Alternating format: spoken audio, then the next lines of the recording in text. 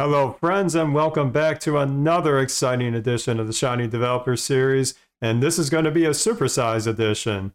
Why do I say that? Well, today we are continuing our series on taking a deep dive into the recent contest submissions for our Studio Shiny contest.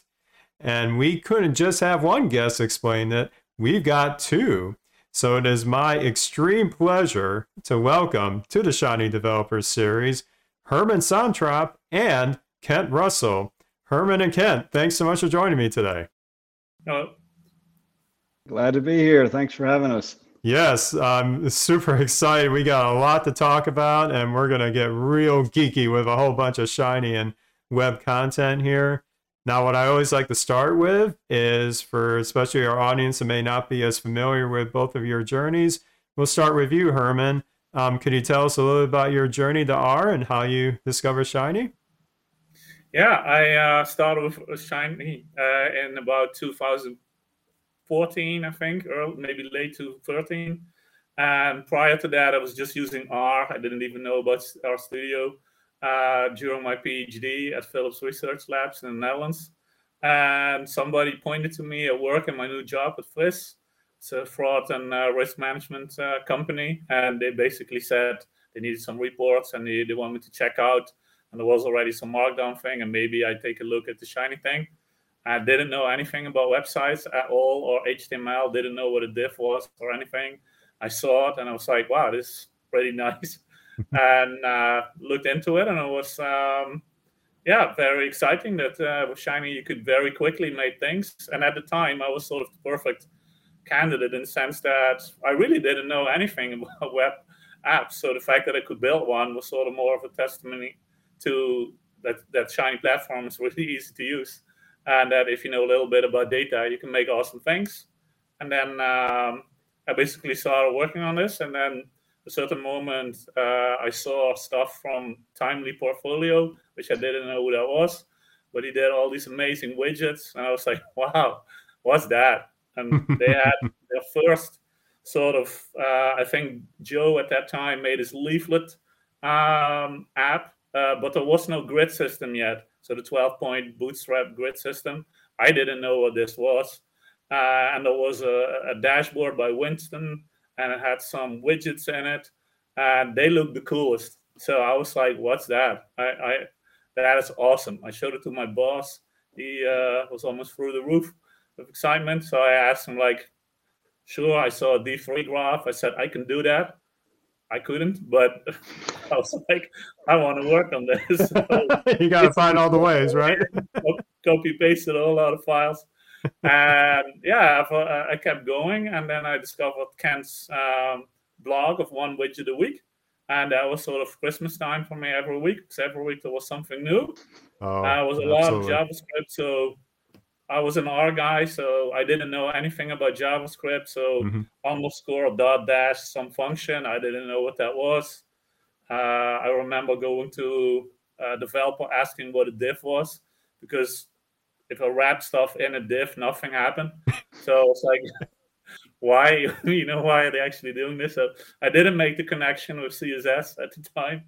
So that was sort of my level, and I progressed every week, I would say. But also thanks to the great work by Kent, who may maybe talk a little bit about himself. So for me, it was an inspiration to work with the stuff from RStudio, but also definitely from the work of Kent. He was like light years ahead of me, and he was very friendly and easy to approach. And I basically invited him to work on this app and said, let's do something crazy. I got a crazy idea. And we can talk about what the crazy idea is in a minute. And I kind of always likes these new cutting edge things. So it was easy to convince him. And then we worked on this, and then he did some amazing stuff. And we're going to show that later. But that's for Yeah. Kent, sort of all the honor goes to Kent. So that's sort of my story in R. And I'm now working as a result as a front end developer. I really love it, and all thanks to RStudio, great work by Joe and everybody else. If it wasn't for them, I don't know what I was be doing, but wasn't making apps. And now I'm making apps and I love what I do. So I'm really That's happy with it. that's an amazing journey, Herman. And I'll give a little context, a little history lesson to our audience here. I first met you at the first ever Shiny DevCon, and your presentation on how you were harnessing custom CSS, custom JavaScript, even at that, I would say, earlier part of your personal journey with it, it had that same effect on me of like, oh my gosh, this is possible?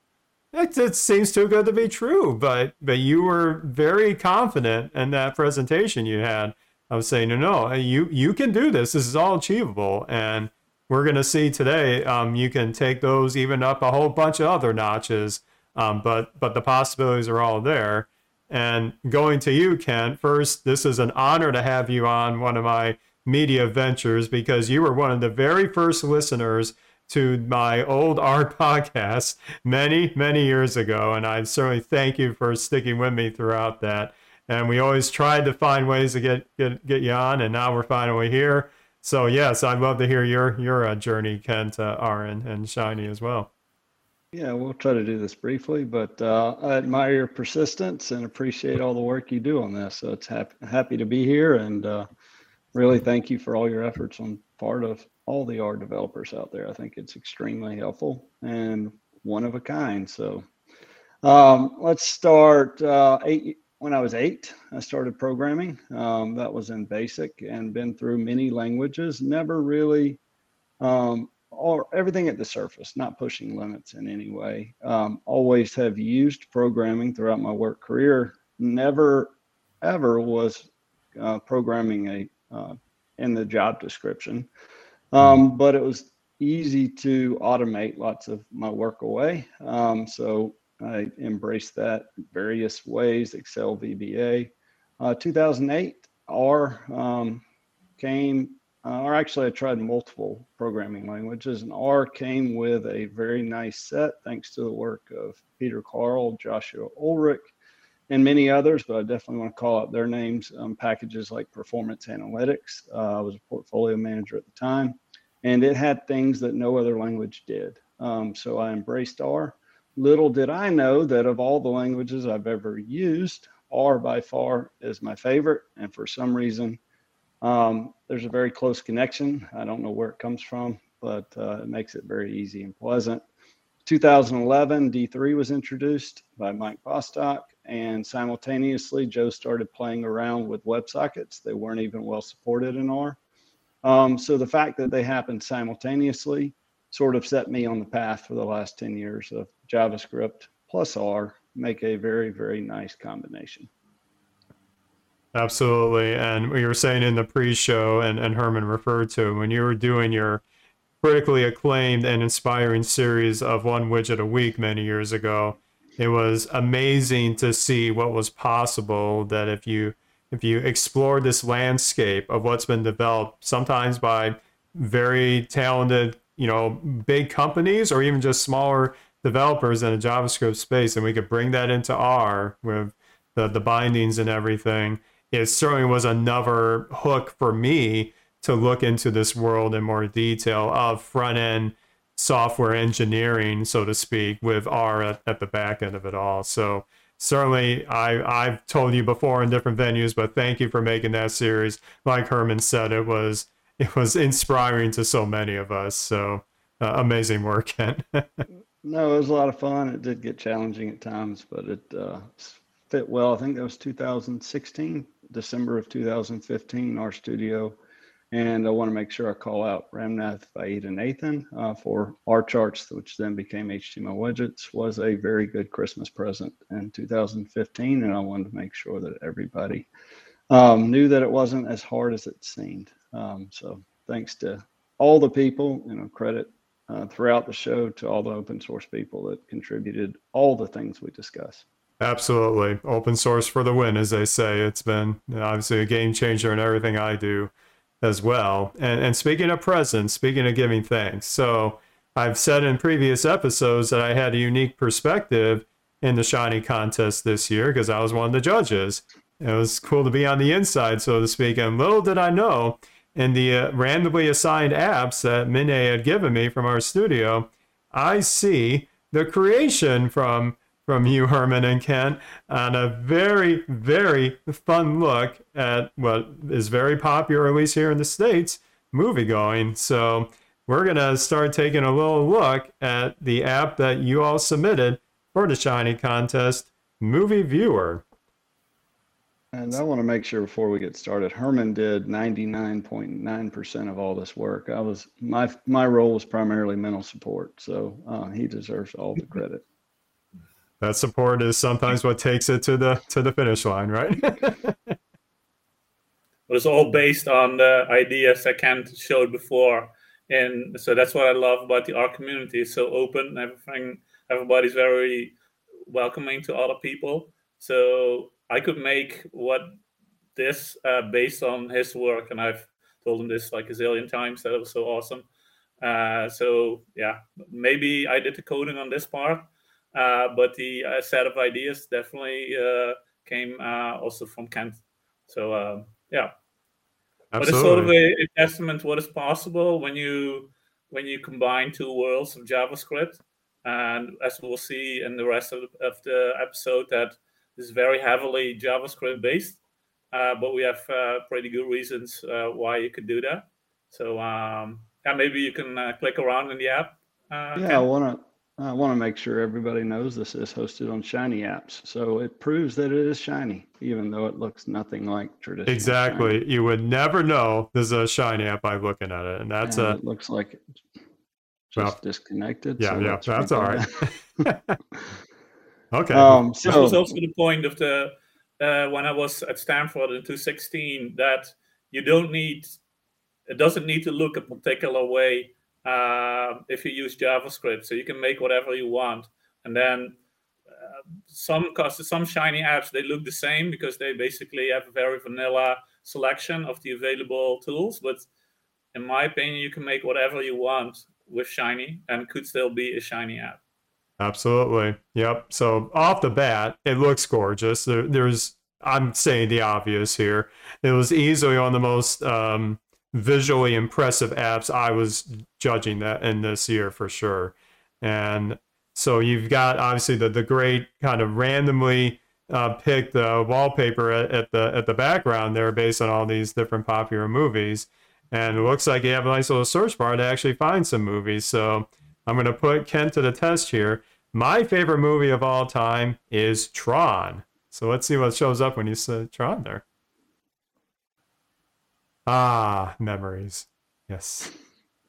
I get the feels every time I look at this. But look at this. You can click through, obviously, the different actors and get their bio information. And look at this. You've got all the movies they've been in. So Jeff Bridges is obviously no stranger to Hollywood. This is fantastic. Data comes from the movie database, so it's an open source project, and you can get a free token that allows you to pick any movie title or to select information on movies. So the data comes from an external source, and you can use either JavaScript or R to make those calls for you. So in this case, even though it will be easy in JavaScript, R is making the calls and is sending this information through the WebSocket to the front end, and then that will render the data for you. Excellent. And I believe you also have a very handy feature in the app to kind of take a look at, other metadata, like you say here, the Academy Awards winners and information around that. And also a worldwide view. This really got my attention when this first appeared. So let's tell us a little bit about this feature. Yeah, so we try to get some data. So we'll talk about it in a bit, but the point is not what the app does, but we wanted to show that you could do fancy things. So this is a timeline of the COVID situation in the world. So this you can see it better if you use the app, but it shows for every day sort of what happened on that day, sort of a summary. So that was scraped from a news website, and then with RVest, the package RVest by Hadley, and then you have a 3D WebGL globe.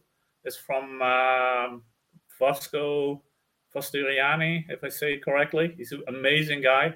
So the reference to that are in the app. And this shows you the COVID counts of today. So these are the number of people, unfortunately, who died in COVID. And sort of with a sphere, you see how many people are affected or died in this case in a particular region. And that is hooked up to a custom D3 timeline, which shows you also this sort of a build-up of these numbers. And if you would click that timeline, especially in the beginning, you would see the sort of storyline on the left will scroll to the right position for you. So this is something like a custom-made storyline component. And then what is really nice is that you can actually also use ggplot graphics or HTML widgets or any of the shiny things. So if you click, so here you see sort of a timeline comparison.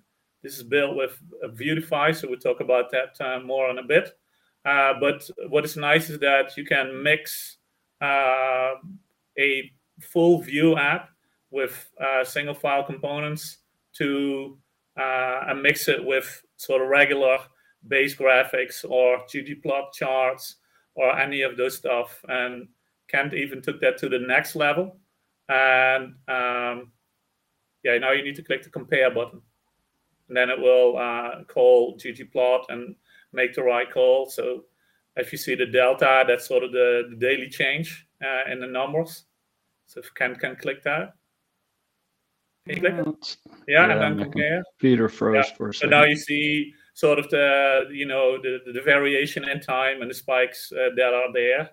But the whole point is not like that this app is anything special in what it shows you. There's 1,000 COVID apps. So it's not about that, but it's especially the combination of saying, what if you don't use R to render the HTML?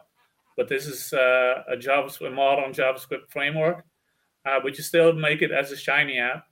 So it's a actual HTML template, but this is sort of the more extreme version of what an HTML template, what you could actually do. So this shows you, this is a pretty useless chart, but it does show you that if you use modules and then you use graphics in those modules, that can be done. So this is actually a Vue single file component that is listening to Shiny in the background if it has anything to render. And when the module says, so these are two instances of the same module that shows, random selection of the data, of some data, which is from that movie database, that this actually would work. And then in the last last page, we provide a little narrative, how everything actually works, what you actually try to, which technologies are used, etc. But we also have an accompanying presentation that we'll talk about in a bit. But that's sort of the gist of the whole thing. This is amazing. Like I said, there's so many parts of this of concepts that I try to do regularly, but obviously what you wrapped it into this unique framework that gives it its unique personality, its unique take on serving up these visualizations, serving up these image assets, and the data that you're tapping into. If you said that movie database, there's just so much here. So certainly, thanks for walking us through this. So of course, naturally, like me, I'm sure many of our audience, we want to know, how did you both pull this off? So I think it's a great time, Herman. You've prepared for us a very comprehensive narrative that we can walk through to kind of dive into this in more detail. So let's dive into that now. It's interesting to note something about the Shiny website, and especially the GitHub page. It says, if you make a Shiny app, you don't have to know anything about HTML and CSS and JavaScript. And it's true, because I didn't know anything. And now I can make apps like this, which are nice, I think. But you could also flip that and say, what if you do know something about this, like Kent? What could you do? So Kent was able to very early on create amazing widgets because he had that knowledge. So it was sort of a two-parter on that. You need people like Kent who can sort of, and of course the whole RStudio team, not to forget, that work around the clock to make you the best components and the best options. But the JavaScript world is so big that if you can tap into the force of the community, like people like Kent, they can also help bring in other ideas.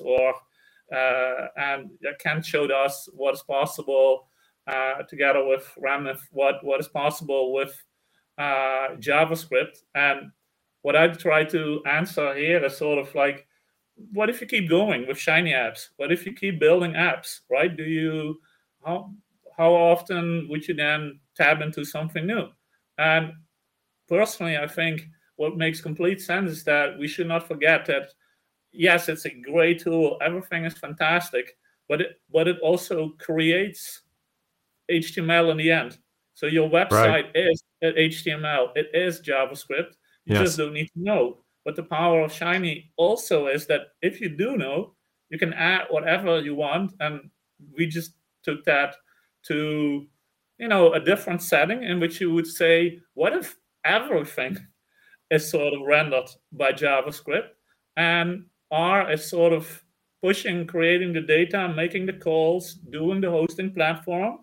What could you do? So in an HTML template, it's sort of saying, it was introduced very early in 2015, I think. They had this option. And they basically said, if you want, you can do all the HTML you want. And good luck at that. And I think initially it didn't get that much traction because the appeal is that you don't need to know. But then Kent and other people like Ramnath, they show like, man, you can do a lot, right? A lot more. And you get really awesome, experiences that are fueled by data. And I know D3 is also data-driven documents, but that data is usually pretty small. That lives inside a D3 component. Right. Having, a reactive backend, that's a whole different angle. We basically combine a reactive backend with a reactive front end and said, like, what if Vue, which is a modern framework, a framework especially for front end, what if that drives the whole app? And then with the magic powers of Kent, we could show, you can keep almost everything that you had and use this at the same time. So maybe in the presentation, I can go over some of the ideas that we have. Is there anything you want to add, Kent? No, I would just say that last episode, Colin and Erica also talked about HTML templates. They were introduced early, and I think because it requires some additional knowledge beyond traditional R, they have not caught on as much as I would think they should. But we're all learning and growing together. And, I learned JavaScript along the way. It was not one of my native languages. I learned throughout the year and continue to learn. And I don't have magic powers, except the same ones that everybody else does, and that's GitHub and open source, and a very talented community that makes all of this work available. So really, it's just harnessing that power. It's not mine in any way. It's out there in the collective, and we can all benefit from it. Well, another benefit, Ken, I would say, is that I think the resources around this are getting easier to get started with. Like your journey to this, you were on the bleeding edge, so to speak. You were working alongside Ramnath and other pioneers in this space, where people like me who have gone really long with just using Shiny and R itself in this context.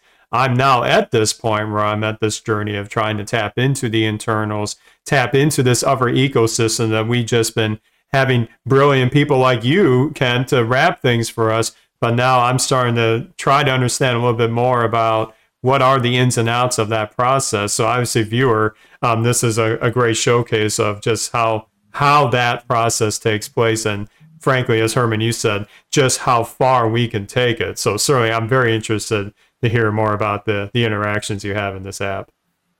Yeah, so what is really nice is that there's been some really amazing work also done by React and React R, which Kent is a part of, so maybe Kent can speak later a bit more. I think it was mentioned in previous episodes.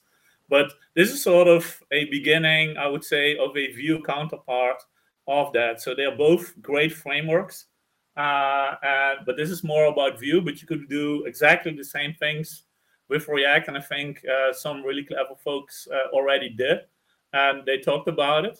But one of the benefits of Vue, I feel, for beginners, in which I was also one of them, is that it's very easy to get started. So the hello world of modern web apps with these frameworks like Vue, React, Angular is, I think, the easiest one to get started is actually Vue. Depends, of course, on your previous knowledge, but they're all great. So it's not about picking a winner at all. But here we done some work with Vue. So this app, to be clear to the listeners, the point is not that it does something amazing. There's no pressing business need that needed to get solved. It just shows you the interactions, with modern front-end frameworks like Vue.js, which are extremely popular. So and Ken took that to the next level. That he also included some things like Webpack and Vite, but we'll talk about that in a bit. Vite is very, very new. So the main idea that we had was that you use R for data manipulation, Shiny for hosting and server-side reactivity, which it is really good at. Vuex, we'll talk about in a bit, but it's sort of state management in an app. So it sort of coordinates all the events and all the data flows. But it's as Shiny, it's reactive. And then we use Vue and Vuetify to create components. And Vuetify is another amazing open source project. It actually combines the power of Vue with material design. And then, of course, if you know a little bit more, like me, you could squeeze in some Div3 custom things or some Three.js things, which is the globe thing. So that's sort of the idea. But to get spirits up, actually, what we're saying is you only need 2 functions to do this. So whatever you know in R, use it. Whatever you know or learn in Vue, you can use. Shiny has a special function, which I guess considered a bit advanced use, but it's called send custom message, and can actually send some data from R, any data I would say, to JavaScript.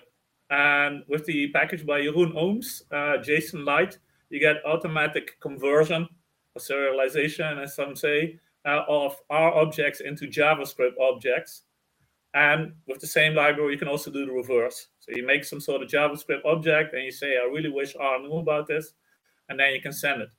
So the idea is that you use an HTML template. We'll show you how you need to set that up. There is a function that I created, which is called rvuexsetState.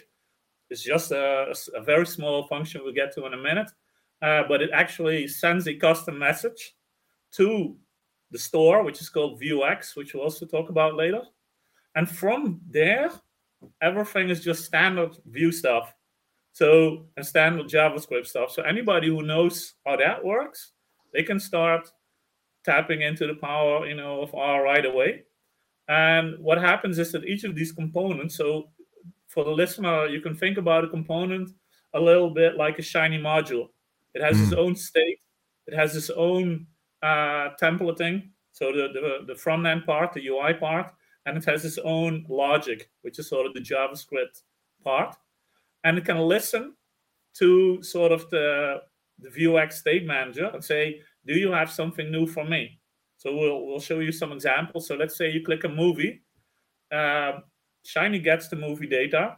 It pushes it to the store. And then people who listen to the store say, hey, I got this great movie. Maybe you want to know about it.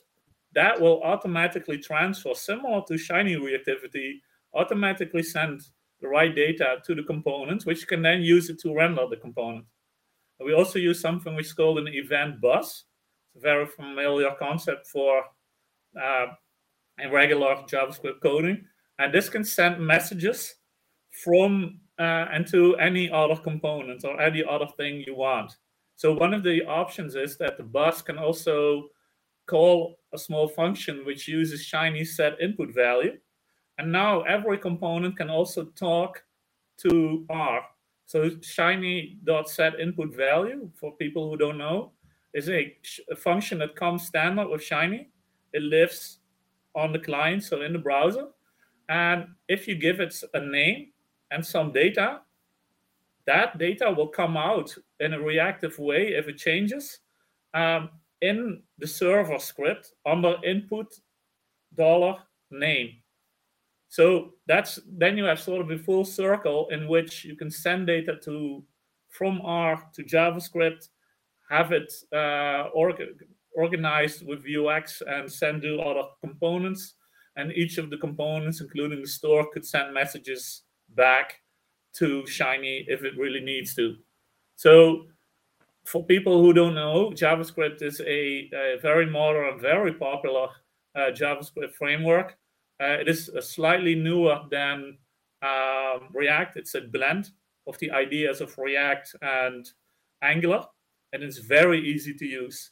So I think it became very popular because it was so easy to use and gives equal power. It's not as big as React, but it has over 200,000 stars, of close to, I think, I don't know if they reached the 200,000 mark, but close to 200,000 stars on GitHub alone. So that's a massive population, and it makes it very easy to create very advanced user interfaces with syntax which is very easy to use. So you could say, why would I do this, right? It sounds like a lot of work. Especially when there's so many JavaScript frameworks out there. Like, why? Sometimes I get dizzy looking at all of them out there. So what is, Unfortunately, what I feel is that the JavaScript framework wars are a bit over, and people seem to be quite relaxed with 2 or 3 big ones. You always have something new. So now Svelte is really popular, and why not Svelte? So here we actually say, why not React? And the answer is, you absolutely could. And if that's what you want to do, you absolutely should, and you wouldn't be worse off. So this is not a pitch for Vue needs to be the winner or something. We just say it's easy. There was less work out there which does advanced stuff with Vue and R. So I talked to Ken and say, wouldn't it be nice, if we create something? But back to the question, like, why would we use it? It's sort of similar to, why would you ever consider doing D3 when you can do ggplot? So ggplot is so amazingly powerful, and the APIs that Hadley developed and the syntax is so easy to use that you would think like, no, you shouldn't.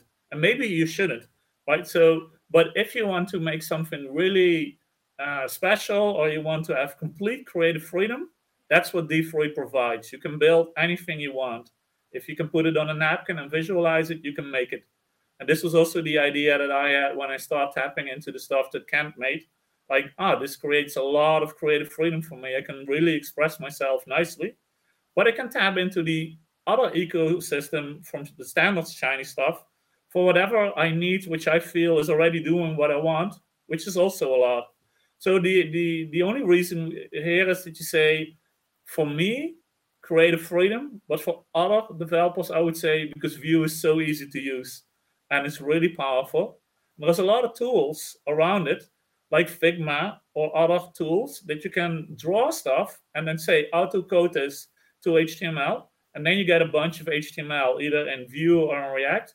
Unfortunately, R is not one of the well-supported things there. So also when you share code with other people, especially if it's more advanced use, they like more straight up JavaScript or HTML code. But you can create whatever you want here, so that's a good thing. Like Shiny, Vue is reactive. Shiny uses it on the back end mostly. Vue definitely does it on the front end. And in Vue, you compose a front end using components. So like a component is very much like a Shiny module.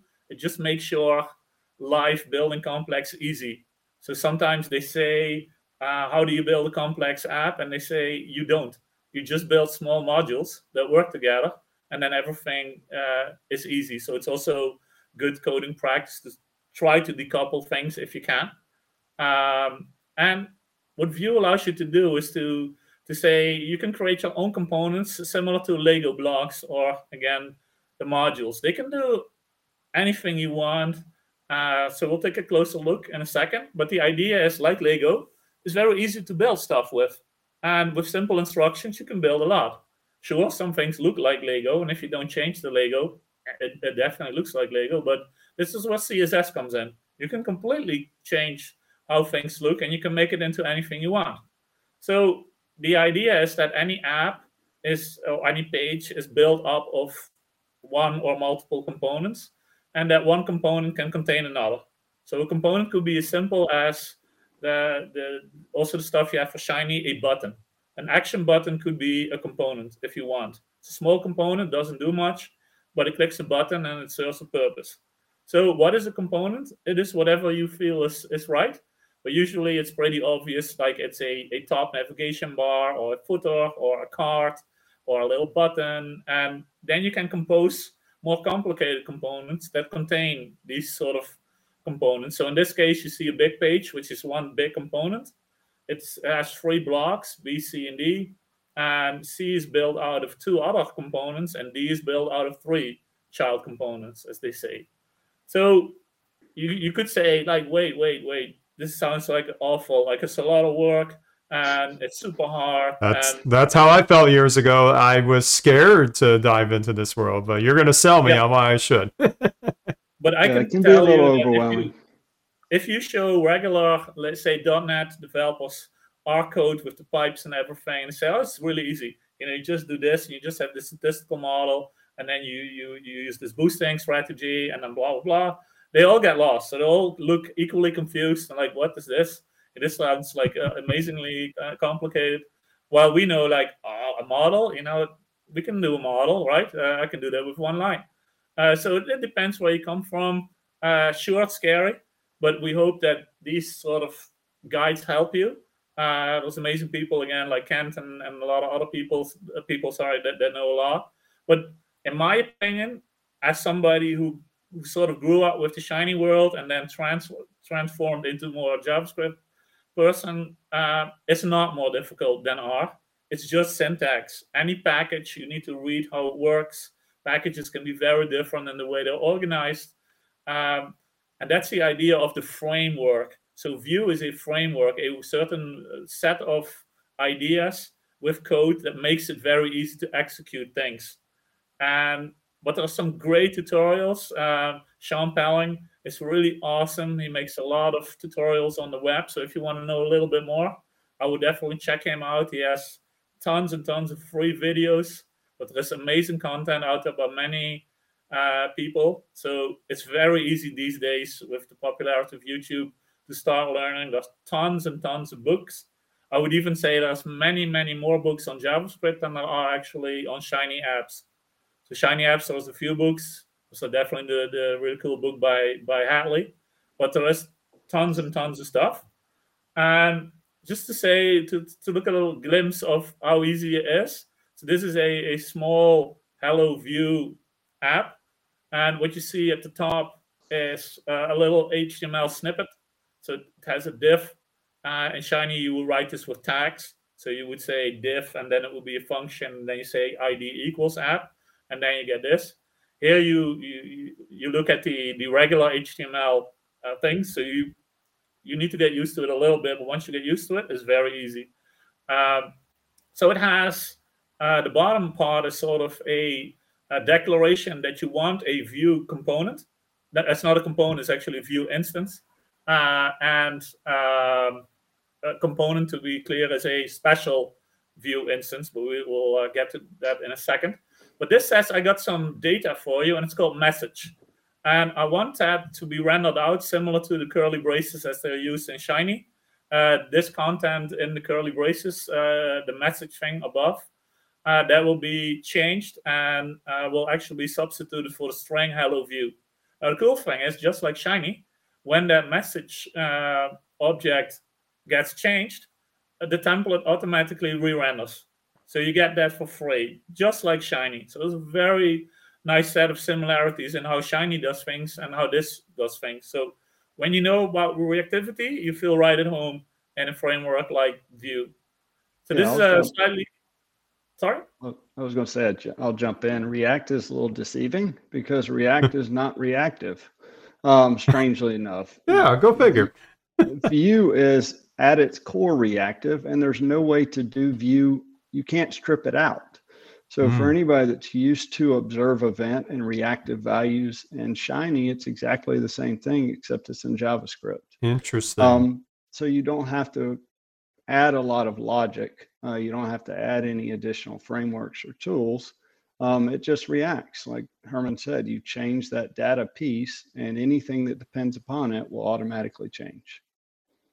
And these examples that you're seeing here, it reminds me a bit of what I would do in native Shiny when I would have, say, a combo of UI output and render UI, where I had a placeholder in the UI section. I'm going to change something. The server's going to do it. You got to know about it, but that was all done on server side. So now this is a unique combination of the client side having that placeholder, and then your Vue server side logic is saying, okay, change it with this value and such.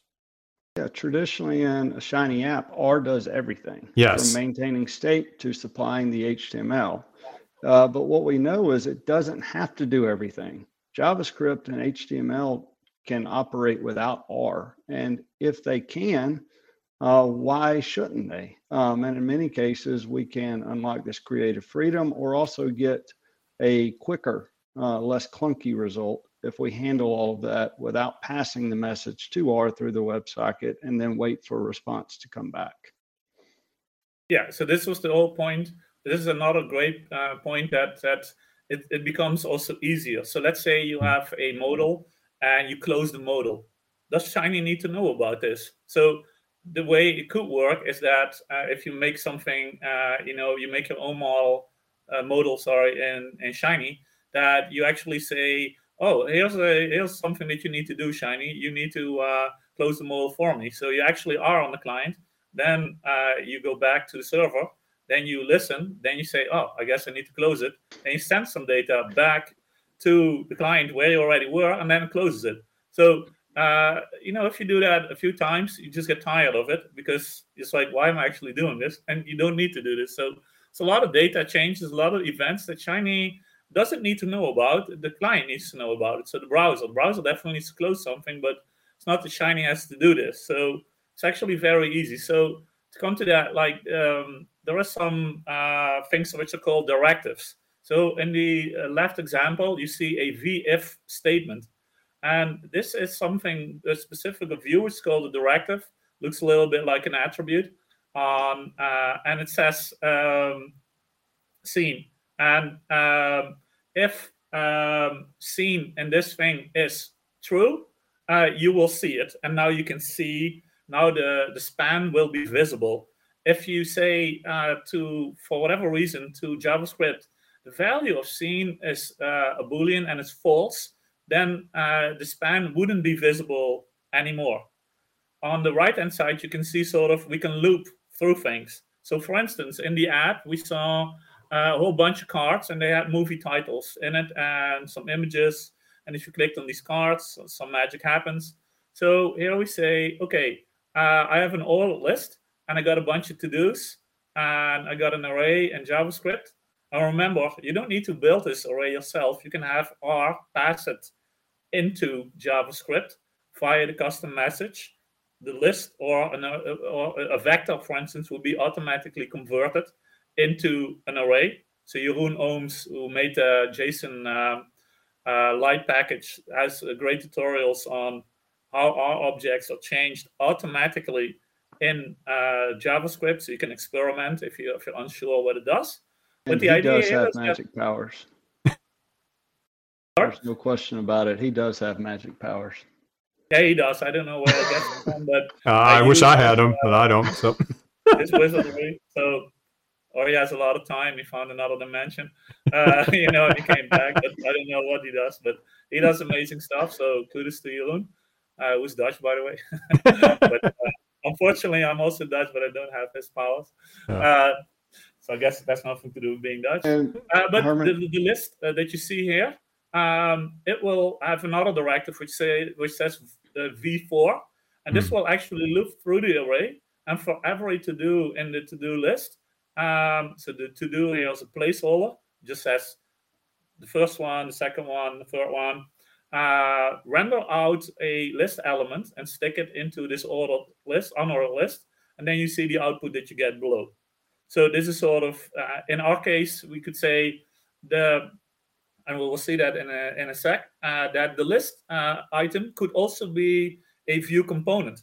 And you could loop over this. So if you have a card component and you say, oh, that's great, got a bunch of cards, here's the data, loop over this and put them in a grid. For instance, you have a little bit of CSS that says with Flexbox, make a grid, wrap the cards, stick it in, loop over them, bam. And, 5 lines, you have that thing. So when people inspect the components that are in our app, they see that it's disappointingly small. And there's not a lot actually going on in these templates to make those looks. It all comes from the possibilities of modern CSS and Vue and Vuetify. So to continue, if you, let's say you make your own Lego block. So let's say I got a little button that says how many times it was clicked. So in the middle section, you see a button counter. And what is really weird is that this is not actually regular HTML. There is no such thing as a button counter tag in the official W3 spec Right. of what HTML elements are available. So how on earth is it possible that I get this? And it's very similar to React. You can define your own tags, essentially, and it can do whatever you want. And to be completely transparent on the power of a component, the whole app, in effect, is a single component. So it just contains other components. So you can sort of recursively, you can add a lot of more components to it. But if you want to make your own little tag, you can say something like view.component. In a second, we see another way, a better way, but this definitely works. And you call it whatever you want, button counter. And you say, got some data. Data is a function here. And I got a variable which I call count. And I got a little template that uses a regular HTML. Could also contain other Vue things, but at the moment it doesn't. It's just a regular button that you declare here. And now you see an on-click thing. And this says, what do you want me to do when I click? And then it says, oh, you can grab the count variable and add to it. So this is sort of the JavaScript statement of doing this. And then you say, what do you want me to show? So it says like, okay, put the text you click me, but I want count to refer to, like in Shiny, to the actual variable, and then add the sentence times to it. And that should be the inner HTML of the button. And when you actually declare then this button, then you will see that you get a nice div. It looks like an actual button. It is a button, actually. And if you click it, you will see that the text gets changed. So this is how simple it is to make your own component. Now, what does the component need to do? Whatever you want. Which directives are available? Tons. But there's a lot of easy ones. Add click, on hover, set the styling, set a class, make it disappear, stuff like this. So yeah, so starting to click for me for a little bit is that you got these concepts that, as a Shiny first kind of learner in this space, components are like the module side of things, where you could have as many or as low as you want. And then within Vue, you've got these mechanisms for different ways of doing dynamic interactions or dynamic interface changes. I saw things in the previous example where it might be like when I do a conditional panel in Shiny, or if I did like a looping through, say, a per list of dynamically injecting, repeated components in a UI. But you're able to do a lot of this with Vue natively, which is really slick. Yeah, and there are tons and tons of other people. So the community of Vue is like amazingly big, and there's like amazing frameworks like Vuetify, which we'll come to in a bit. But the most powerful way, and it's sort of unique to Vue, is a single file component. So Evan You, the creator of Vue, had the idea that was, why don't we stick the template and the script, which is the JavaScript code, and the CSS in a single file. And he says something important, that a separation of concerns does not mean a separation of file types. So he says we don't have a separate template file and then a separate script file and then a separate CSS file, which you totally could do. But if you make a small button, that's very inconvenient.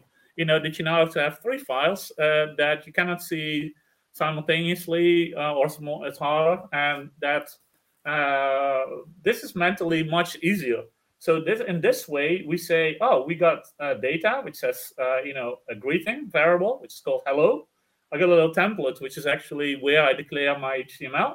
And I basically say, whenever a greeting changes, render it out. And it has something really awesome, which is called scoped CSS.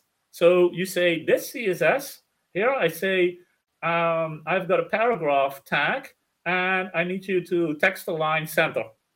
If you would do this in a regular global CSS file, every p tag would get centered. And maybe you don't want that. So if I say, oh, the text should be red, and I say something like color red, then if I'm not careful, every p tag becomes red. Yes. You can place something in front of this to make sure that doesn't happen, which is actually what Vue does behind the scenes. So they add some magic numbers, to this CSS, and suddenly that CSS is very local, which is very easy. And what you normally do is you use a framework like Vuetify, which comes with an amazing set of, predefined styles and all kinds of options, everything you want, based on the material design spec. But you may want to alter it a little bit. Say, I want the text a little bit bigger. For this one, I want the left corner to be rounded. And you just want to add that into your little button. So let's say you have some fancy design and your button needs all square corners except one. And you have this little button component. Now, you can just put that in your scope CSS, and then only that button that you defined this for, and let's say that was a div, has a rounded corner and nothing else.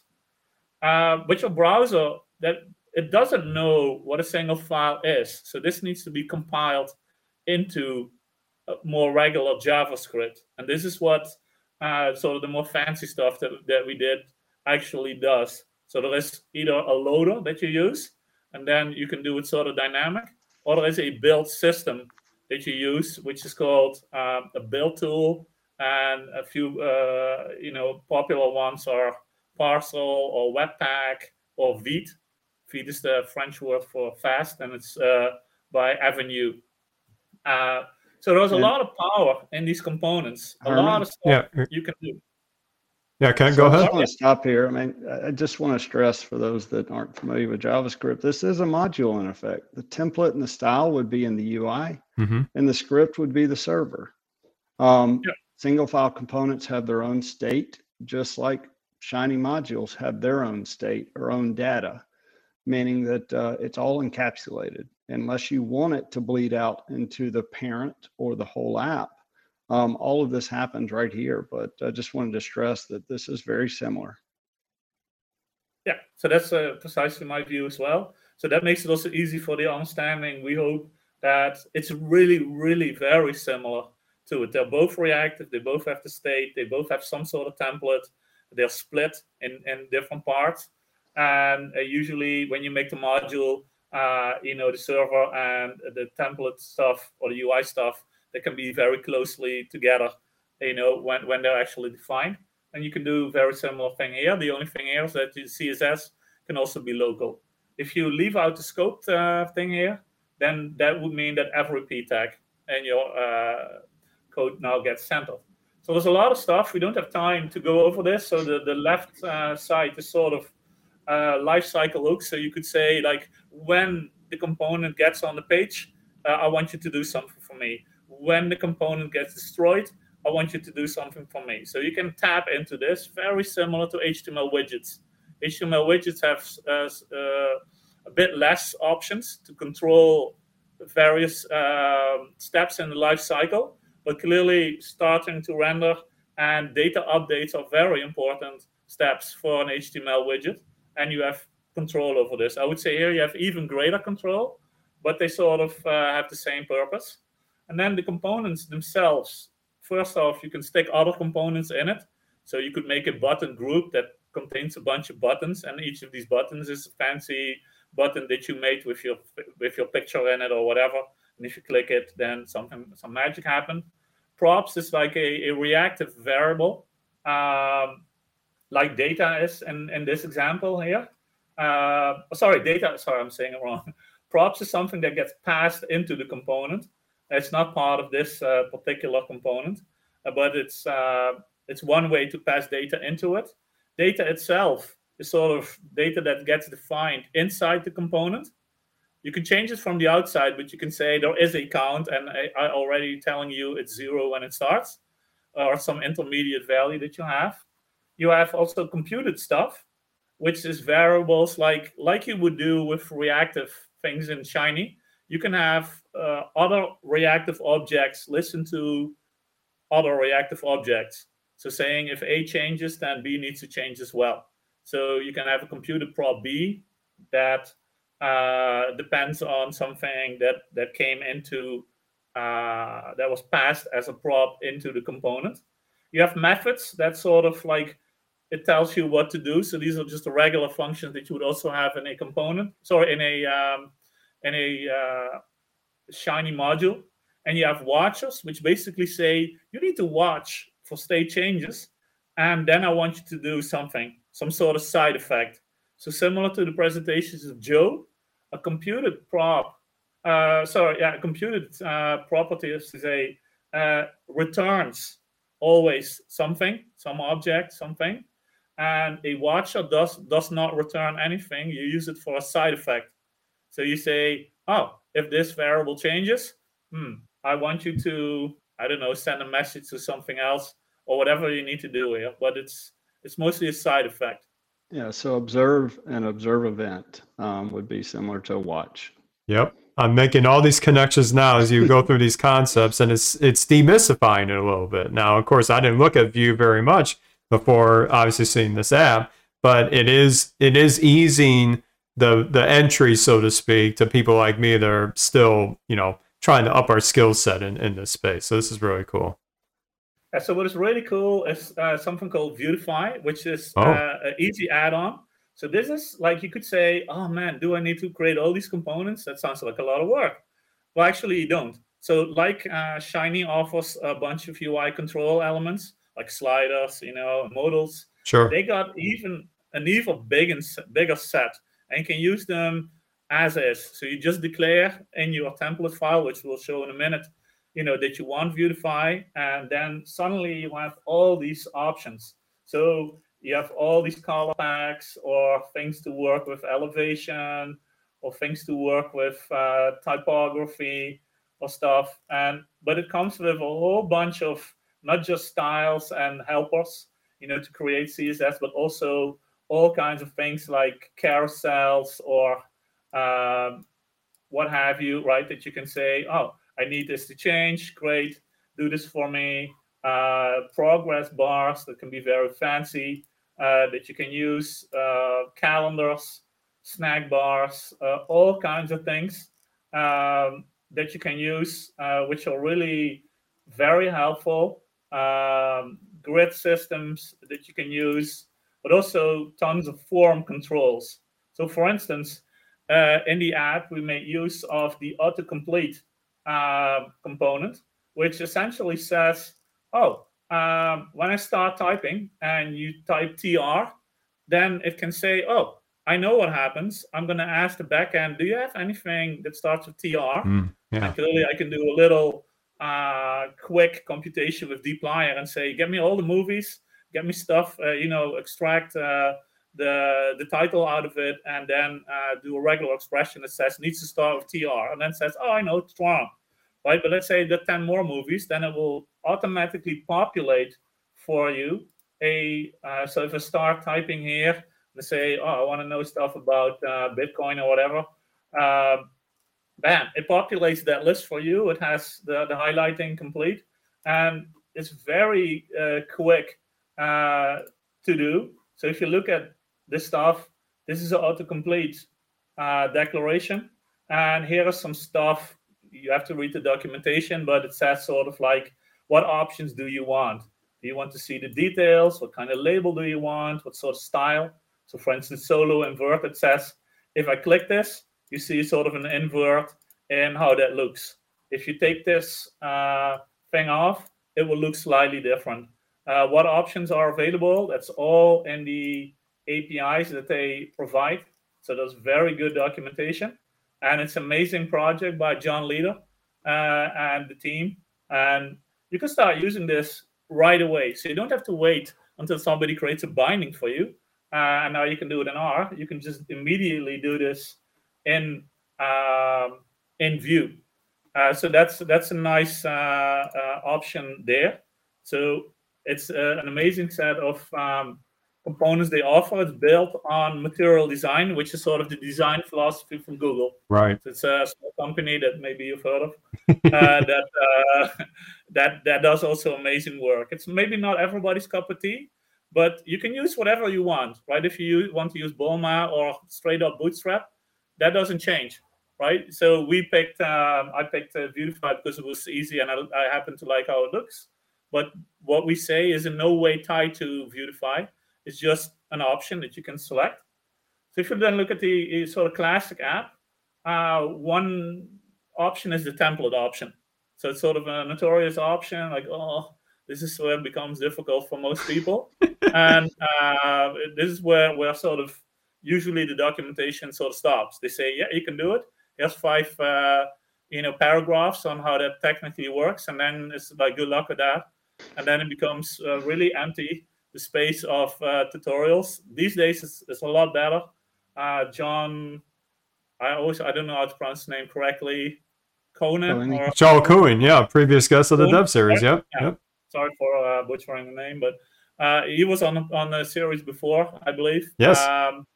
He's written a book, about JavaScript and R, and it's amazing. I would say check it out. You learn a lot more, on this. But I would say the difference there is that he will show you how to combine to let R produce a lot of the HTML still. Sure. In this case, all the HTML is done in JavaScript. There is no shiny control over the HTML. Vue has total control over everything, and that makes things a lot easier. Again, you can make really cool apps if you combine these technologies.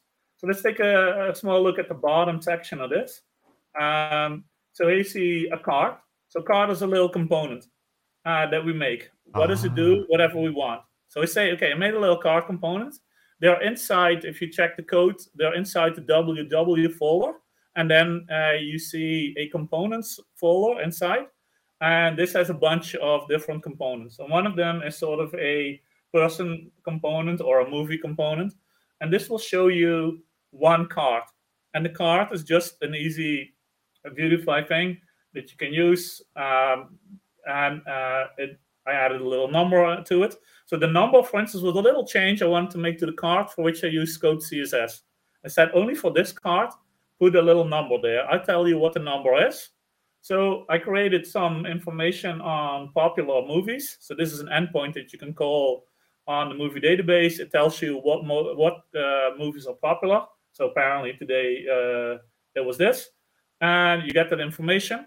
And now I say to, like with the V4 loop that we saw with the on or list, with the to-dos, now I say, oh, I got a bunch of cards and I need you to loop through it. And then I want you to output them in a grid. So how can I output that in a grid? Well, that's where Flexbox comes in and CSS Grid. So this is just modern CSS.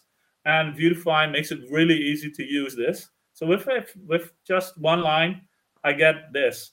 And then I can bind the click handler to it with that on click event that you saw also in example of the button counter. And I would say, when you click this, I need you to do something. So Shiny is now Vue is now listening to that card, and when it gets clicked, it says, I know what to do, because I'm going to call a method on my component, and this method tells me what to do. And what I wanted to do is to change the router, which is another, sort of JavaScript thing. So in Shiny, you have the tab set panel, and you can make a bunch of pages. And when you click on one of these sort of navigation controls, it will change what is rendered on the screen. And in a slightly more advanced case, you will use a router. And the router is it has a placeholder in your page, and it says, what do I need to put there? And I say, I know, go away from this page and navigate me to a page that shows me the details, of a movie. So, and Herman, I'll just refer to the last episode too. So the brochure package sort of does this, except router can be not an entire page. It can be a section of a page. Interesting. Okay. So it will update just that section, but it's got a history in the browser where you can go forward and back, similar to brochure, but in brochure, R is still driving all the HTML. Right. Whereas on the router side, on the Vue router side, Vue is saying, here's what to populate in that section. Yeah, that's a recurring theme here, is that we're offloading some of the stuff that R had to do from many of the Shiny and Shiny related packages to entirely on the client side or on the Vue.js side, JavaScript side. And still R is involved, but it's you get to choose where R is involved here, so to speak. And I think Herman can correct us, but all this data was passed from R in one big chunk. I see. So then Vue has access and doesn't need to keep going back and forth saying, okay, I need this actor, I need this actor. All of that's in effect in a row of a data frame. And then R will pass that whole row. Data frame to Vuex. And then Vuex says, I can do with this whatever I want. And I know all the movies. So all these movies, the information is passed as a single chunk, and it's just sent to the store. And now the store says, okay, good luck at that. I don't need Shiny anymore. So in this ad, the role of Shiny is in a sense just to grab data and to bring it over to the other side of the fence, which is the JavaScript side. But again, a component can be whatever you want.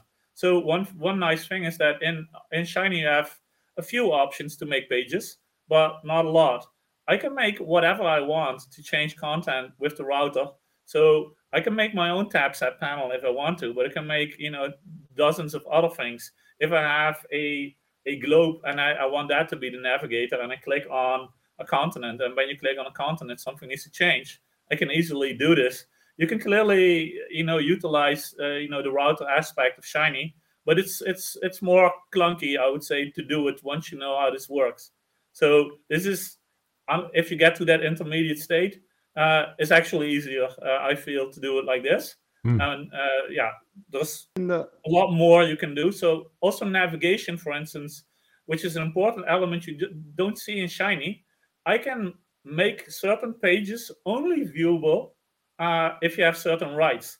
So I can add certain guards, as they are called, that say you're not allowed to watch this thing, but I can do other things with the guard. So I can say to the guard, the spinning globe, that takes a lot of processing power, and it's actually not on the screen. So I need you, if you navigate away, I need you to stop doing that. Right? You need to stop the globe. So at what stage can I actually tell my component to do this? And you can utilize certain hooks, as they're called, in Vue, and say, similar to these lifecycle hooks, you can say stuff like, when you open, I need you to do this. When you close, I need you to do this. Or when you open, first check this. Like, I actually allowed to see this specific section of the page. So maybe there's a little dashboard that allows you to make changes. And unless you are an administrator, you cannot see that. It would be very easy in my router to say, unless you have this role, you're not going to see that. So that's some power. I'm sure you can do it in R as well, but it would be slightly more difficult. Ken, do you have something to add to that? Yeah, I would say that, I think a lot of people know this, but when you build a big app, you definitely start to notice when, say, you have 10 tabs, all with big table or plots and other things, they all live in memory at the same time. Yes. Meaning at some point you overload the browser and it significantly slows the performance of the app. The difference in the router is it's only showing that particular segment, and any other pieces are forgotten temporarily. So a tab is really just that. It's not a bunch of divs that are hidden, but still in memory. It's just that one section that you're particularly focused on that point. So the performance improves significantly. Oh, very good point. Yeah, there was another way, which is like, let's say you have your globe and the globe is rotated, and you navigate away from so you navigate to, say, the United States, and you're happy with where you put that globe, and now you navigate away from the page. When you come back, you can tell Vue two things: either make me a new globe, and then you get in the state that that Kent was talking about, like, okay, it doesn't remember, it doesn't know the state. So you just get a new globe, but you can say something like keep alive, and then it does do that thing that it is still in memory. It's not in the DOM, so the DOM is not showing you this. So the DOM is the document object model, which is sort of the way how the browser knows how to build up the page. So but it's not in the DOM. So in the DOM, if you go to the F12 key on most laptops, you would see the actual code that the browser is making and the structure of the page and everything else it added to it. But if you say keep alive, then it will keep the component alive. And when you come back to the component, it will be in exactly the same state as it was before. There's a third way how you can do it. You can tell the store how the globe was rotated and then load in that state when you load the component, and then say, oh, quickly turn the globe, and this would be a lifecycle hook, for instance, saying just before you render it on the screen, I need you to rotate that globe and then show it to me. So you don't have this effect that when you click on it, suddenly the globe is still spinning or still trying to do something. It already did it before it actually was shown on it. So this is where these lifecycle methods come in. And also the globe, like, this is a Canvas or WebGL globe. It's 60 frames per second, even if you don't touch it. So maybe that's a lot of energy depending on processing power, depending on what you need to do, especially if you got a dozen of them. So you want to say, if I navigate away from this page, stop doing that. Just freeze, this thing, and show it to me later. And then when you, for instance, bring in a modal, it will be butterly smooth animations. If that thing is still running and you say to the modal, drop down, it will be like you get like not a great performance, right? It's sort of, you can see it. Here we show sort of an example to continue that you can match, put ggplot things inside a Vue component, if you will. So this is a Vue-defined modal in which we said, I need you to render a ggplot thing as per normal. So the server-side code for this is precisely what you knew before. You can do exactly the same thing. And now we say, okay, I need you to render it right there. So with Kent, this is where the magic of Kent came in. When I did it, it didn't work. And when Kent tried it 2 hours later, it did work. This was a fun challenge. I got to hear more. A small it doesn't have to be ggplot. So anything that fills plot output will work here. Interesting. Okay. So anybody that knows plot output, in effect, it works. You send it, Shiny sends the plot, whatever device you're using, over, I think, in static PNG, and then it gets populated. It sounds so easy. What could possibly go wrong? It is easy now. It is easy. That's what we show you. So those are a few tricks that you need to know, but we already solved them for you. And it's nice. So here you see an example of a bunch of Vuetify components, a bunch of buttons, a button group. So button group, for instance, says if I click on the confirmed, but it's sort of like a radio button, but it doesn't look like a radio button. So you have similar things in Shiny, of course. You have these button groups with a drop down that you see on the left. So it's called the V-select. And for instance, here you see something they call chips. These are like Italy and Belgium, that thing. And there's a close button to it. So these are these options that say, oh, I got this close button. What do you want me to do when I press close here, right? And it's up to you what you do. I guess you want to have the thing disappear. So that's the default, but you can change it. You can also change how this looks. You can add pictures to this or whatever you want. So a great thing about Vue is which is called slots, the scoped slot. So you can say, I don't like the appearance of this thing. I want my own picture in there, or I don't know what, even if you got space, a little YouTube video player. And that is what I need to have rendered in this thing. And you can totally do this. So similar to D3, you can do whatever you want now. So you can make amazing things. So if you can think about it mentally, you now have tools to build it. So these are a bunch of, I know this is a lot for people who have not been working on this, so it's probably impossible to follow, but we hope this presentation helps you. So components that we've used is, the single file, so concepts that we've used is a single file component thing to build things similar to a module in Shiny. The Vuex store, which is sort of a handler. People should read a little bit on how that works, but it's the Vuex store in Vue is very easy to use, I would say. Event bus, Vue router, which is sort of changing what is actually on screen. Material design, which is a great set of options created by Google. Vuetify, which is the implementation of the material specification. So material says, what should I have? What type of components should you actually build? You need to have buttons, you need to have this functionality and that, and then you can build it. So material is not a implementation, it's a specification on what to build.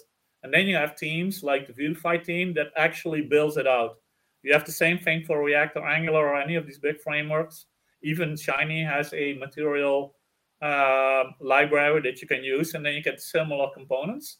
But then R would create the HTML, it would push it to the browser, and then you can see it, but you can only use what's inside that particular package. So there's a lot that you can do in Vue that you couldn't do with the R material version. And then you got Vue DevTools, which is really nice that you can see all your data. So you can see what's in the store. You can even change it dynamically and say, what would happen if it changes? And then boop, automatically stuff changes. So we're coming to the end here. So this is sort of what the router is doing. So I got a V app thing. And basically my page has a top navigation bar and somewhere stuff where the router can do his magic. So we come to that in a bit. And then these are different routes. I got a route for home, which is what you see when you start the app. You have a globe, you have a movie detail thing, you have a person detail thing, you have some Oscars things, you have some stats about the movies. It's a bogus component, which shows you basically that you can combine this with a Shiny module. And then you have a narrative, which sort of tells you how we've done this.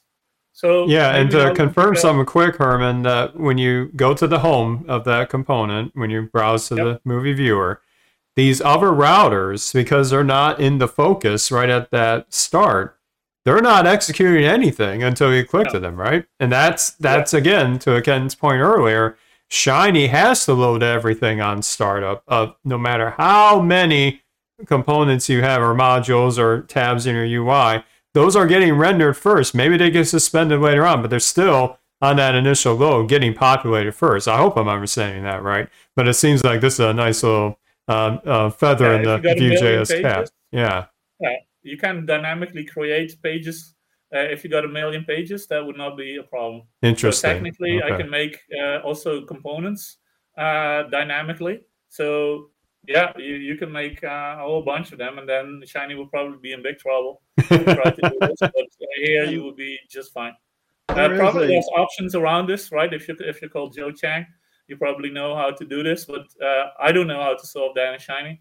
Interesting. Yeah. There's a Shiny router package, but I'm not sure it's... Yeah, I haven't played with it. I know Colin cited it as one of the things he was looking at when he was developing Brochure, but I know just with typical Shiny development, if you have a large-scale app, which I made a few of in my time, yeah, that initial load is longer because of that nature of greedily trying to load everything at once.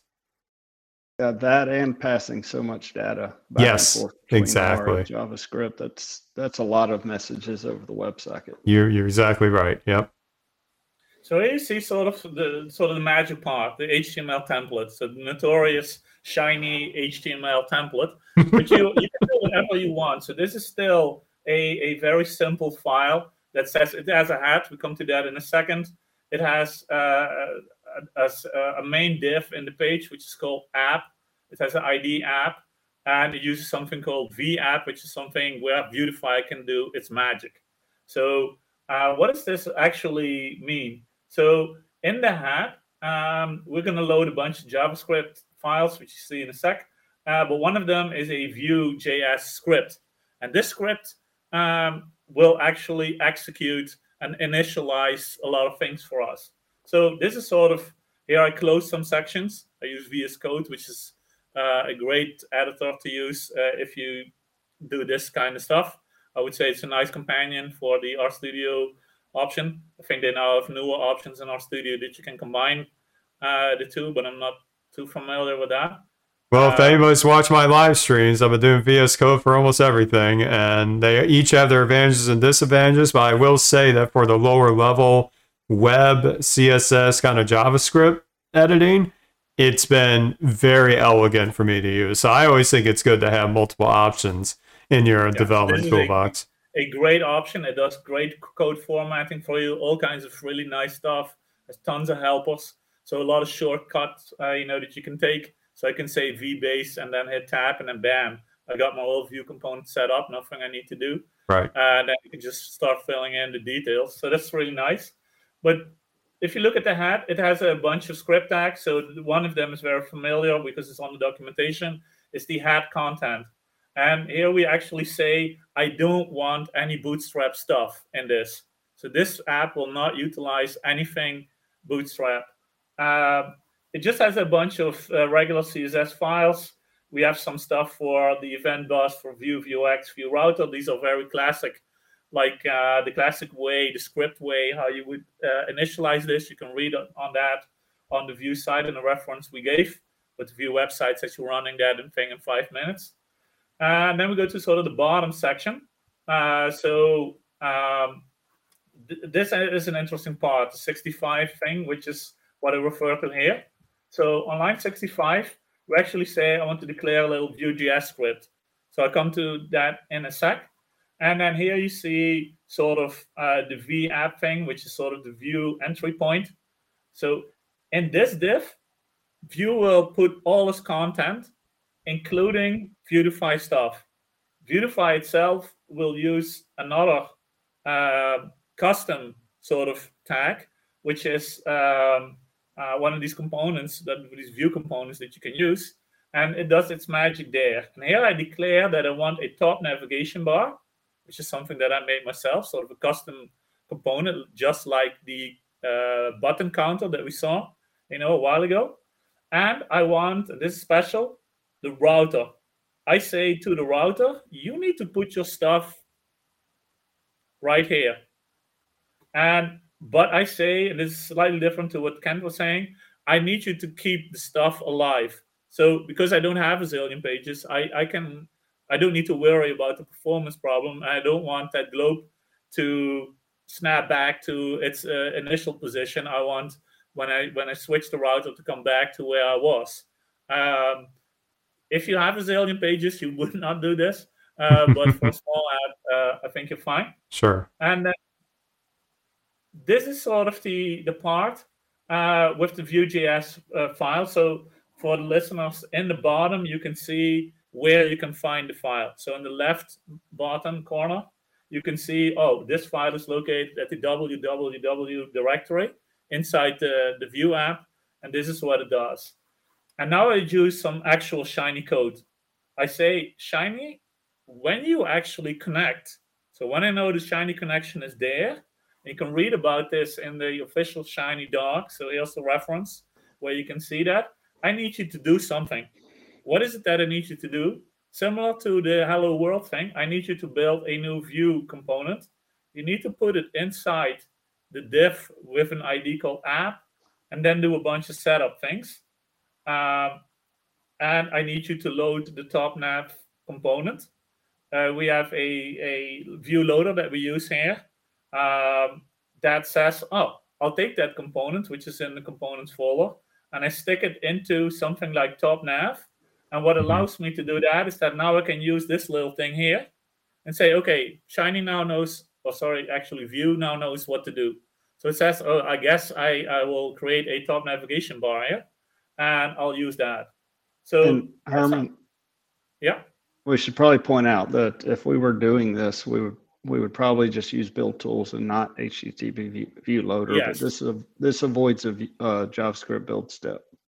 Yeah. So Kent again used the superpowers to come to the next level. So I asked him, saying, I could probably look into it myself, but he can do it probably in 10 minutes. Say, couldn't we use a build system for this? And I don't need to do any of this weird stuff. So this is, yes, it's a bit weird to do it like this. I don't think it's very widespread, but it did allow me to actually use Vue until Ken figured out how to use the build step. Okay. He has the feed stuff set up, so hope we have enough time to get to that. Kent will show some stuff in a sec that you actually don't need this, but you can. So this is sort of dynamically putting components on the page. What Kent will show is a build step in which everything is compiled before you actually ship it to the browser into regular JavaScript. But this requires a special step that he will show. But okay, so what we have here is sort of the communication process. So let me explain sort of how this sort of works. You can read on what these different things do and check out our code, but for the sake of time. So start with Shiny. You can create a simple R function. So for each function, I tell you where I put it and if it's R or JavaScript. So you have Shiny. It will call on demand with regular Shiny stuff a function which is called our Vuex set state. And this will actually, what this function does, it will actually send a custom message under this name, and it will put some JavaScript in it. Auto unbox just means if you actually send that data to JSON and it's an array, but it's an array of only one element, don't put it in an array, take it out of the box. Okay. Essentially, that's what it does. Then on JavaScript, and you can see that function defined right here, I say, oh, when this message gets sent, I need a custom message handler that says, so this is an official Shiny thing, documented and all, that says, when you ever receive this message, this is the JavaScript function I like you to call. Then this function is actually this function, which says, oh, talk to the store and call set state on the store, which is a mutation. You can read about it in the Vuex documentation, and pass on the message. The message is sometimes also called a payload, but it doesn't matter how we call it. We send a payload, a message. And when it receives this, I want to use a special thing which is called view.set. And now it reactively sets that state. So let's say I got a bunch of persons, and now I say, okay, great. Send that from R to the store and say popular people or popular movies. And then in a component, say the popular component, which had the initial movies that you saw. There's 2 lines of movie posters. That was sent by Shiny via custom message, was put in the store with the custom message handler. There was only one function here. So the store is amazingly small. It's just one function. And this sets the state. And now can have any component listen to this. So in a component, I can say this store. I want to access the state. And which state do I want? The popular one. What is in it? Whatever Shiny set was in it. So that's how you do the communication process from R to any component. But any component can also use something which is called a bus. You can read more on it on the documentation links that we sent. But it uses actually the official approved Shiny set input value, which I think now is they also had on input change in the past. But this is the more official one, and I don't think it will get deprecated. And this will say, send some data to R. And then in this case, I say, okay, I call it data store. So what does this do? Whenever I say send a message via the bus, so I can emit a message with a certain name, that name ends up as input dollar data store in my Shiny backend. Yes. Shiny can get the value from me. So that's all how it works. I won't go too much into how the store does its thing and how this is officially called. You can see the documentation here. So we went over sort of the details here. You can see how it's used sort of in Shiny. So this is a regular Shiny server function. And I just send a bunch of these things. So this is my custom function. And essentially it sends a message. So it sends, I don't need to type session, send custom message every time. I just wrap it in a little function. I source that function. I do local is true just to say I need that session thing, right? So session is implicit in the calling. So here, when I send a message, it's not a part of this function call. It's already assumed that you have scope on that session object. So that's why I source that locally. And yeah, then you get it. That's basically it for it. In the slides, which I advise people to read, you see a bit more detail, how it actually works. And now we get to sort of the absolute last part, which is how do we actually get these images to load? So what I mean is some base graphics that you say to Shiny, make me a Shiny plot. And how does the model actually know that was in? So you saw this comparison panel, which was a ggplot, so the standard graph. The syntax, again, is exactly the render plot function. Everything in Shiny server is the same. Nothing changed. Absolutely zilch changes. So what you do is we made a little component, but Kent has other components which do even more magic. And what I actually say here is I made a special custom component. Again, component could be anything. So why not a component that knows about a Shiny output plot? So here I say, okay, I can give a component a class, blah, blah, blah. I can give it a width and I give it a height. So this is what that component actually looks like. And here's sort of the wizardry that Kent created for me. So he figured out something nice. So what actually happens is that once the component is rendered on the DOM and the DOM is ready, so the diff is there, we want to send a message to Shiny to say, you need to bind all with a certain ID that I gave it. And what I then do is a trick. I say to Shiny, this is called a nonce, I believe, in the documentation of Shiny. I send some bogus random value with the ID, and I say to Shiny, when you have that ID, I need something. Yeah. And at that moment, this Shiny code actually triggers. So I send this ID, and now it knows, Shiny knows, bam, I'm going to render this output. But because the DOM was already ready, because we asked it to be ready, so this is, again, some of the special hooks, it was ready to receive, and now, bam, Shiny updates that component. And now you have the real magic. You have the tidyverse working for you. You got all the power to send the data, auto conversion from JSON Light package from Jeroen Ooms, plus this graphics. And sort of this is what it is. And now we come to the more exciting part of the work from Kent. So there was some options, some strategies how you could mix view. So this is my absolute last slide. So from Shiny, you could say use the view R package, which is now on CRAN by Kent.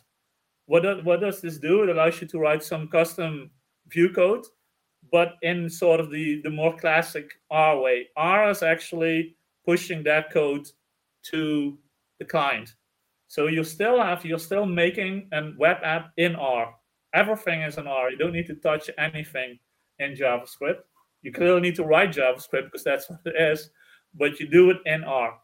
So the second option is you just use Vue components, but you don't use single file components. So that is sort of the button click thing that we showed, right? That button counter thing, sorry, that you define it that way. So you don't need the build system at all. Then you use, this is the version that we used. I'm using single file components, but I didn't want to use a build system because I didn't know how. So this is what Ken again showed. But you can definitely do single file components. So this is a nice step as an intermediate, but as Ken will show now, this is the nicest option. You can say, I can do absolutely everything. I knew there was a bunch of quirks that sometimes the component wouldn't load, or I had to wrap it in a div and otherwise it wouldn't show, and I didn't know why. So it has definitely some quirks, this setup. So I don't recommend you do it, but it definitely works in most cases. But this is the nicest one. And then you have the option of using Plumber, in which you say, this is an officially supported tool by RStudio, which says there is no Shiny app. Right. There is a backend that can serve requests, and Plumber is a way how you can very quickly create endpoints, like classic REST endpoints with R code. And by annotating that R code and with amazingly small code and annotations, you get amazing power. I cannot say enough about the good things about R Plumber. I would definitely recommend it. It's an awesome job by people who worked on this. I didn't know about R Plumber when I created this thing. Otherwise, I would have. But now we come to the exciting part of but then it wouldn't have been a Shiny app. That's a good point.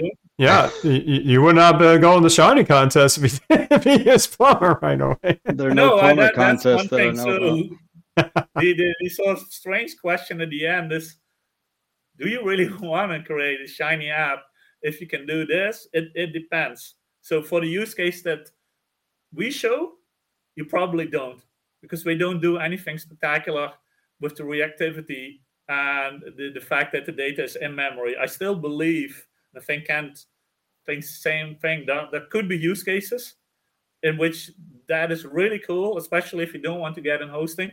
Like if you do Plumber, you need to host it somewhere. So of course, yeah. Studio has tools, but not everybody has the option to do it. And maybe they have special needs that is in some institute and they cannot use the cloud or whatever. But then you would really need to Dockerize the application, and then you're in a whole other world. And then suddenly you need a lot more tech people and tech skills. But if you want to make a Shiny app and do it all, Kent has a solution for this, including the widgets that we didn't talk about because it didn't work until Kent put his magic sauce in it. So Kent, I would say, show the magic. So obviously, Herman, this has been immense work that you have done with Movie Viewer. Certainly, I'm going to point people to this episode for literally getting started with Vue itself. This is something I have never even thought to look at until obviously I saw Movie Viewer. So this is excellent, an excellent tour of what is possible when you venture out into a nice, elegant JavaScript framework that you have succinctly told us that has great parallels to principles that we as Shiny developers utilize every day in our app development. So awesome job.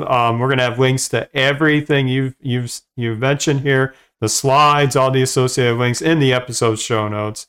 And I will say that if you want to now know kind of the real magic on the back end that made all this possible, tune in for our next episode where we sit down with Kent and continue this conversation. So until then, we will see you next time, everybody.